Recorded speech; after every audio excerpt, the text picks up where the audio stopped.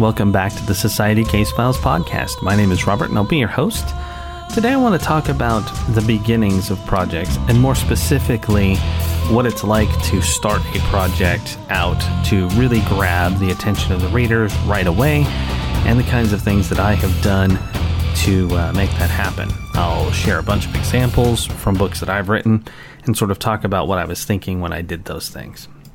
One of the biggest mistakes that I find in brand new writers, especially the ones that I've been trying to mentor and sort of help, when they come to me and they're brand new, is that they oftentimes are writing a in the beginning sort of intro.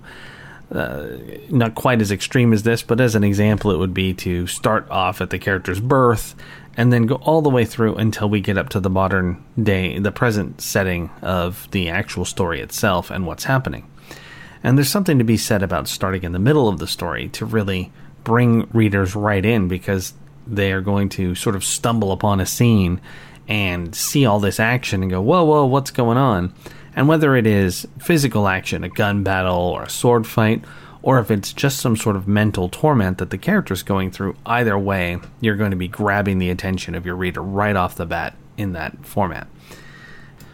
Something that stuck with me my whole life since I was a little kid is a line from Perry Mason. Before I was even a writer, I don't know why this line really got there in the back of my head, but Perry has some guy on the stand, he's a writer, and he tells him that no writer forgets the first line of their book. They remember it no matter what.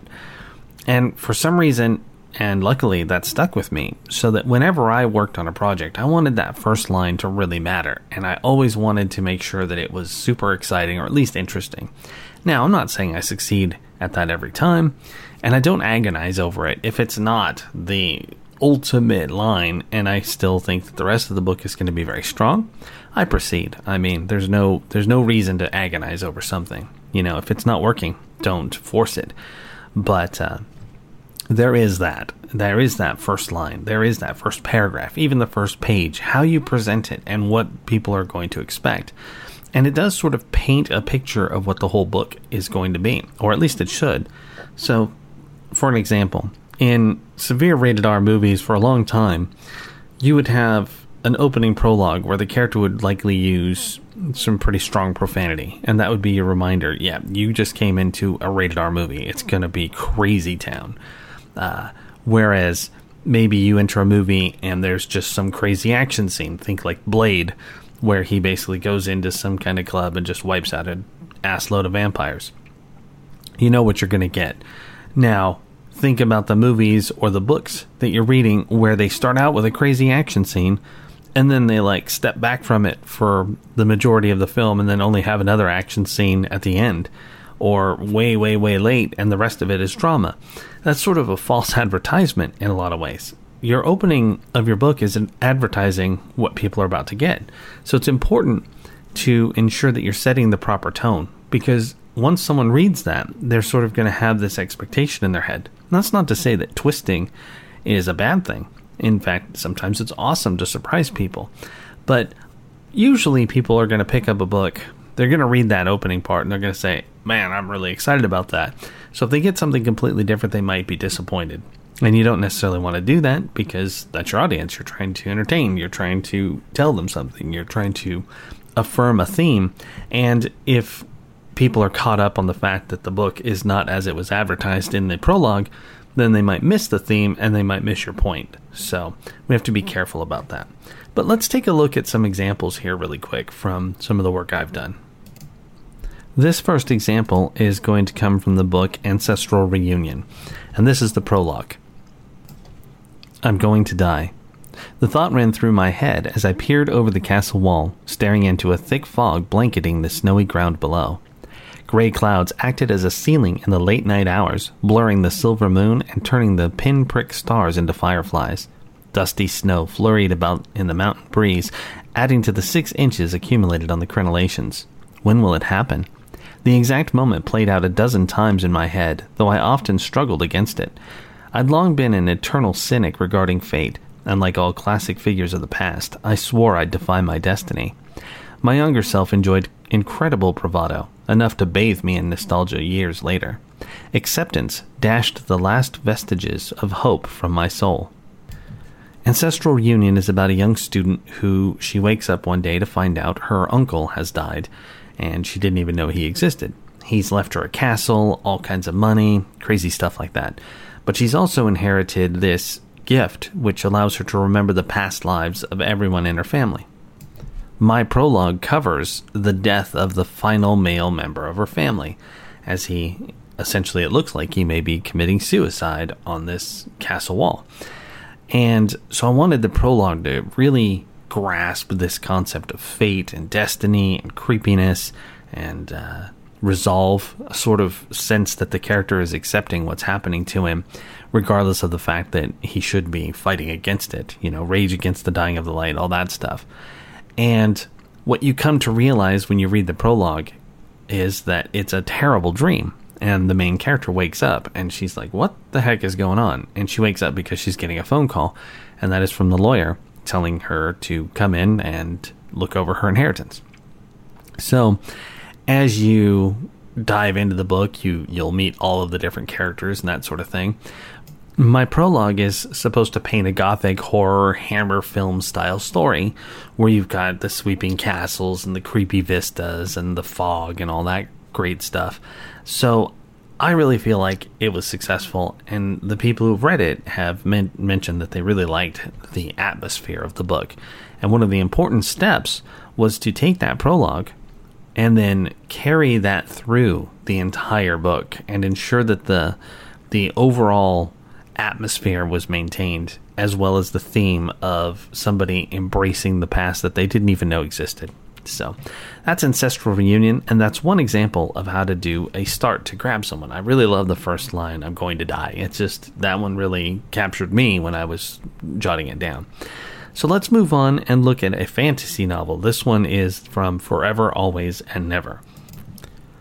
Silence was a scarce commodity. Prattling servants, the endless procession of soldiers, and the inane gossip of sycophants made it hard to find a moment's peace. Even with countless rooms and expansive hallways, isolation became a cultural impossibility.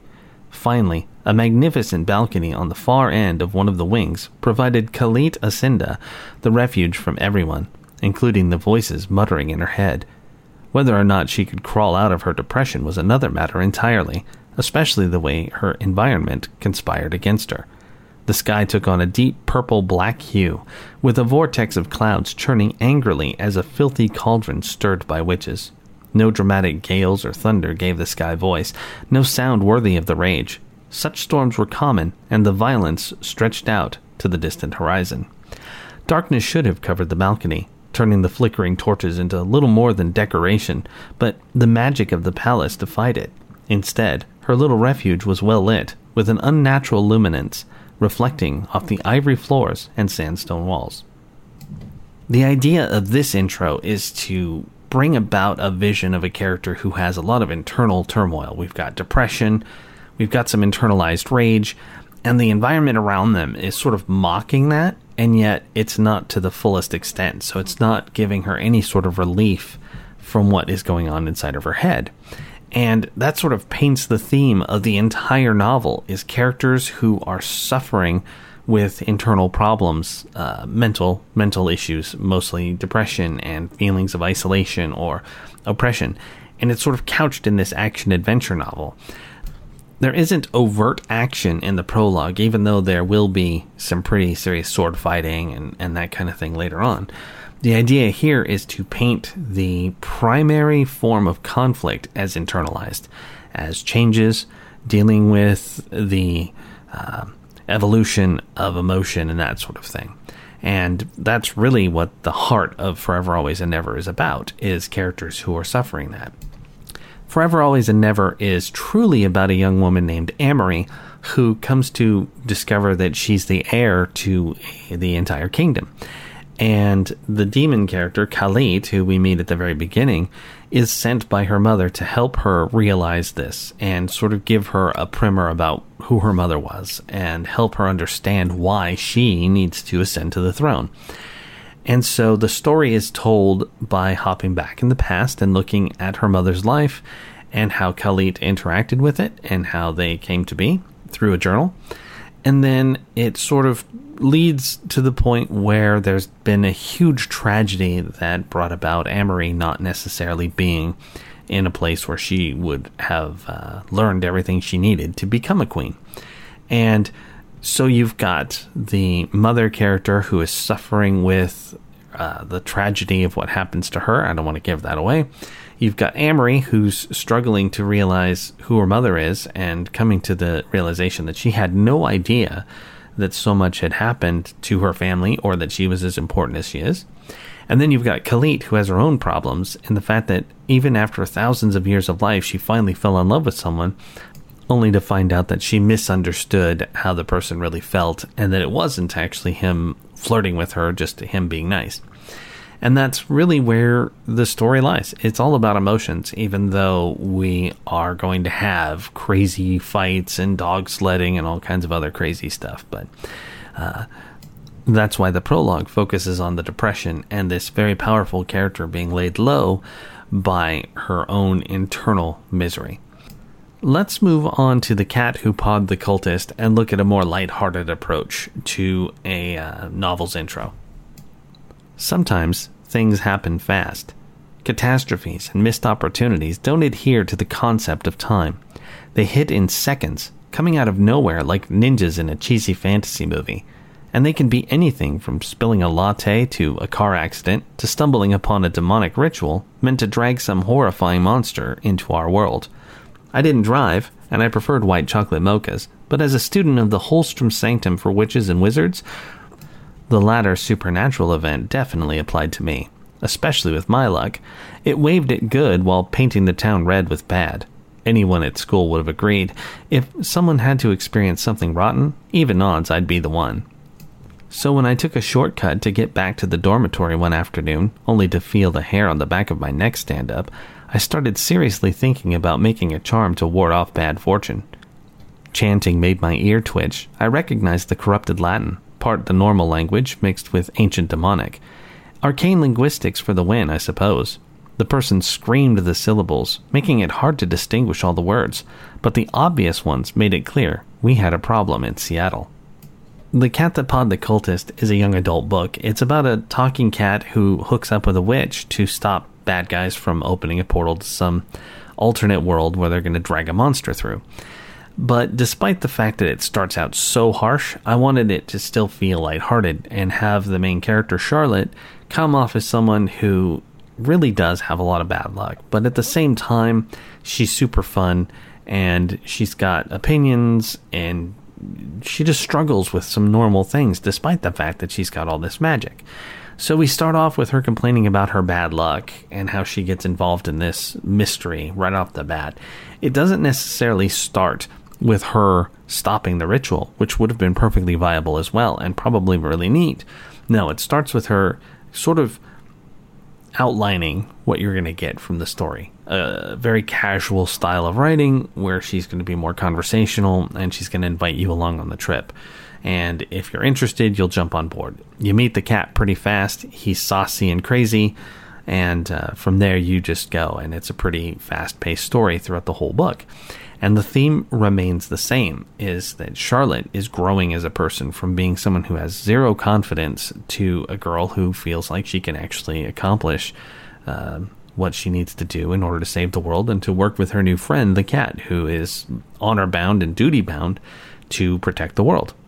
So that's The Cat That Pawed the Cultist, and I really loved the intro to that one too. It works very well because the main character meets the villain right off the bat. We establish who the kitty is, and ultimately everything that you need to know to enjoy the rest of the book is in that introduction. So that's that book. Let's move on to another one that's a little bit more serious and take a look at that. This one is for Blind Corruption. I hate closing my eyes. Some childhood fears never go away. No matter how hard the therapists worked or the doctors insisted my sight would not fade again, I didn't believe them. They deadened the terror, gave me tools to cope with nyctophobia, but every time I crawled into bed, whenever I washed my hair, a tingle of panic gripped my heart. 8 years of blindness definitely left a mark. 3 to 4 times a week, I left the light on to sleep. Nights when such a thing proved impractical, I trembled in bed. Even with perfect vision, acute hearing, and the soft glow of moonlight, I struggled to remain calm. Emotional freedom technique tended to be my go-to tool to relax, essentially tapping specific points while speaking an affirmation. Medical doctors, or flesh mechanics in shadier circles, rarely struggled to cure people. They either could repair damage or not. The body responded to their treatments, and they sent the person away, cured as far as they were concerned. The mind fell outside their purview. Complete care mattered to a rarefied few. Blind Corruption is a near-future sci-fi novel that follows an assassin who has been trained to work for one of the major corporations and essentially clean up their messes and investigate threats to the gross product of the company. And the woman in question suffered from severe blindness as a child, so one of the corporations invested in fixing that problem for her, and then they sent her to a specialized school where she would learn all of the skills necessary to basically serve them. And one of the tricks here, obviously, at the very beginning, we're learning that her big fear, her terror, is this sense that she might become blind again, that she's really afraid of the dark. And I came up with that because I've experienced it a few times myself. I've gone to wash my hair in the shower and just feel this surge of panic, and that inspired me to write the entire novel, to be honest. But that terror of the dark that we sometimes feel really did come across as something that I wanted to explore with her. And so normally we have these crazy assassin characters, and they have some flaw. Maybe it's a social flaw because they don't know as much about the way things work in the world. They just sort of pigeonhole themselves into, I kill people and I'm really good at it and I get away with it. So they, maybe they don't know how to read, or they're not versed in pop culture, whatever the case may be. Or maybe they have other weird quirks where they, love a pop singer way too much. Whatever the case may be. Assassin characters have to have some kind of flaw or unique qualifier. Otherwise, they're just aliens who run around murdering people. They're serial killers that take money. With this character, she is trained to be an assassin, but she ends up working for a division of security specialists. They're kind of like spies, really, that go around and to stop terrorist attacks on the company. And that is kind of fun in one regard because it does take us back from the I just murder people. Now, there's a lot of killing in this book. There's a lot of action, and it's got a whole bunch of that stuff going on. But we never stray too far from the main character's fear and terror of the darkness, and the thing that essentially plagues her is a form of solidified darkness. It has a personality, it's sentient, and I wanted the prologue of this book to really drive home the concept that she is utterly horrified at the prospect of losing her sight again, and because of that, she has something that could be preyed upon by a corrupt supernatural presence. This is a sequel to another book called The Spirit Machine, and in that I established that the supernatural is real, that there are people who can do extraordinary things. So when we dive into the Blind Corruption book, if you knew about the previous one, you are already versed on the general rules of the world. But if you haven't, it's not a big deal, because this one doesn't start off with any of the previous events really mattering too much. I explained them all anyway. But it's a very long book for me, and so keeping that theme was very important, and it also required a great deal of outlining and planning to ensure that I stayed on task and always brought back home the really scary thing that mattered. And, we all have those things, so we can relate. We can plug in whatever our personal fear or terror is and relate to Sadie the whole time we're reading the book. That was Blind Corruption, and now we're going to move on to another new book called Crisis of Fate. Prologue. Winter. Unknown date. Electric pulses shot out in all directions, bathing the abandoned building with purple-blue light. Humidity sizzled, turning to mist. Trash flew into the air, debris long dormant forced into action. A low hum rattled the walls and floor. Cement cracked. Dust drifted down from the ceiling as if racked by some seismic activity. All at once it stopped as a person materialized from the light. She hit the hard floor, rolling several feet into an unforgiving pillar. Pain in her back made her wince.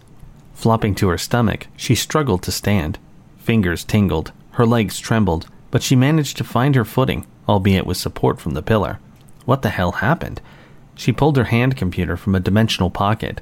A heavy-duty case surrounded a 10-inch touchscreen. It was less than 3 inches thick, but strong enough to withstand being run over by a truck. Tapping the side brought it to life. The date began flipping through numbers, blurring until it settled on unknown. "Are you bloody kidding me?" She spoke out loud, whacking it on the side a couple of times. "That doesn't make sense. Come on. Access local resources to show me the current date, time, and location." Nothing happened. "You aren't broken. I just serviced you. The least you could do is answer me." Anyone who's listened to the podcast or read any of my blogs knows that I really love Doctor Who. And I really wanted to do something in the vein of those stories without copying them, so I came up with Crisis of Fate. And it's about 2 time travelers that happen to be operating within the world of Glamour and Shadows, meaning that I can explore past events of the story and visit characters that exist within my other timelines and have them being approached by people who are literally outside of time, who know things they shouldn't. So it was a lot of fun to come up with this whole story in the first place. And when I did it, I needed 2 characters, essentially my doctor-type character, which is Lucille Holstrom, and then a companion character, who in this case is Andy Wells, who is a fairy, a dark fairy and a light fairy at the same time.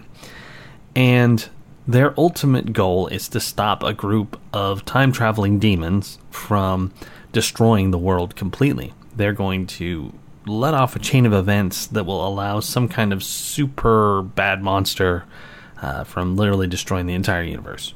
The story is supposed to be super epic and really touch on the things that made Doctor Who great to me. Those sort of storylines that really focus on characters doing interesting things, but also growing as people and visiting real-world events as well as things that are completely made up. I did a little bit of an homage there to the Terminator, the way that she appears in the particular scene, because I wanted to touch on other time travel shows as well and sort of give them a little bit of a nod. So we bring up Time Cop and some other crazy stuff as well. And finally, at the very sort of crux of this story, we get to meet some characters from the other stories, which is super fun. And I really had a great time bringing them in and showing them off. So the key theme here, of course, was to keep it very creepy and allow you to see that we've got something that is very serious that needs to be addressed. And then we lighten things up, which I kind of take the page from Marvel in that regard, where, yeah, there's some pretty severe stuff going on, but characters still have enough humor to remain human, because one of the things that we have to do in tragedy is joke around a little bit, or at least make light of the situations that aren't quite as severe, so that we can take a deep breath and proceed through those horrors and make it okay. But that is Crisis of Fate, and I want to thank you very much for listening to this podcast. I hope that you have a better sense of what it's like to create a beginning to a book or a story, and how to try and grab readers' attention. My examples were there to give you an idea of how I do it, and why I do it, to maintain theme, continuity, to bring people in, but also hold them. And I think that it's one of the most important things of writing is the beginning. I know that, in the Secret Window movie, Johnny Depp's character constantly talks about the only thing that matters is the end, but people won't get there if they don't like the beginning. And even in that particular story, the opening lines of his story, when he talks about how he has to kill his wife, are pretty engaging. So continue to think about that. Always put a little bit of extra time into that first paragraph, to that opening prologue, to the first chapter, whatever it is, to really bring people in and keep them. That's the important part. And that's it for this week. I want to thank you for listening to the show. If you liked what you heard and you want to hear more, please visit our website at www.societycasefiles.com. Or if you'd like to support the project, visit www.ko-fi.com/Society Case Files. I'll be back soon with more tips about creative endeavors, and I hope to see you then. Thanks again. Have a great week.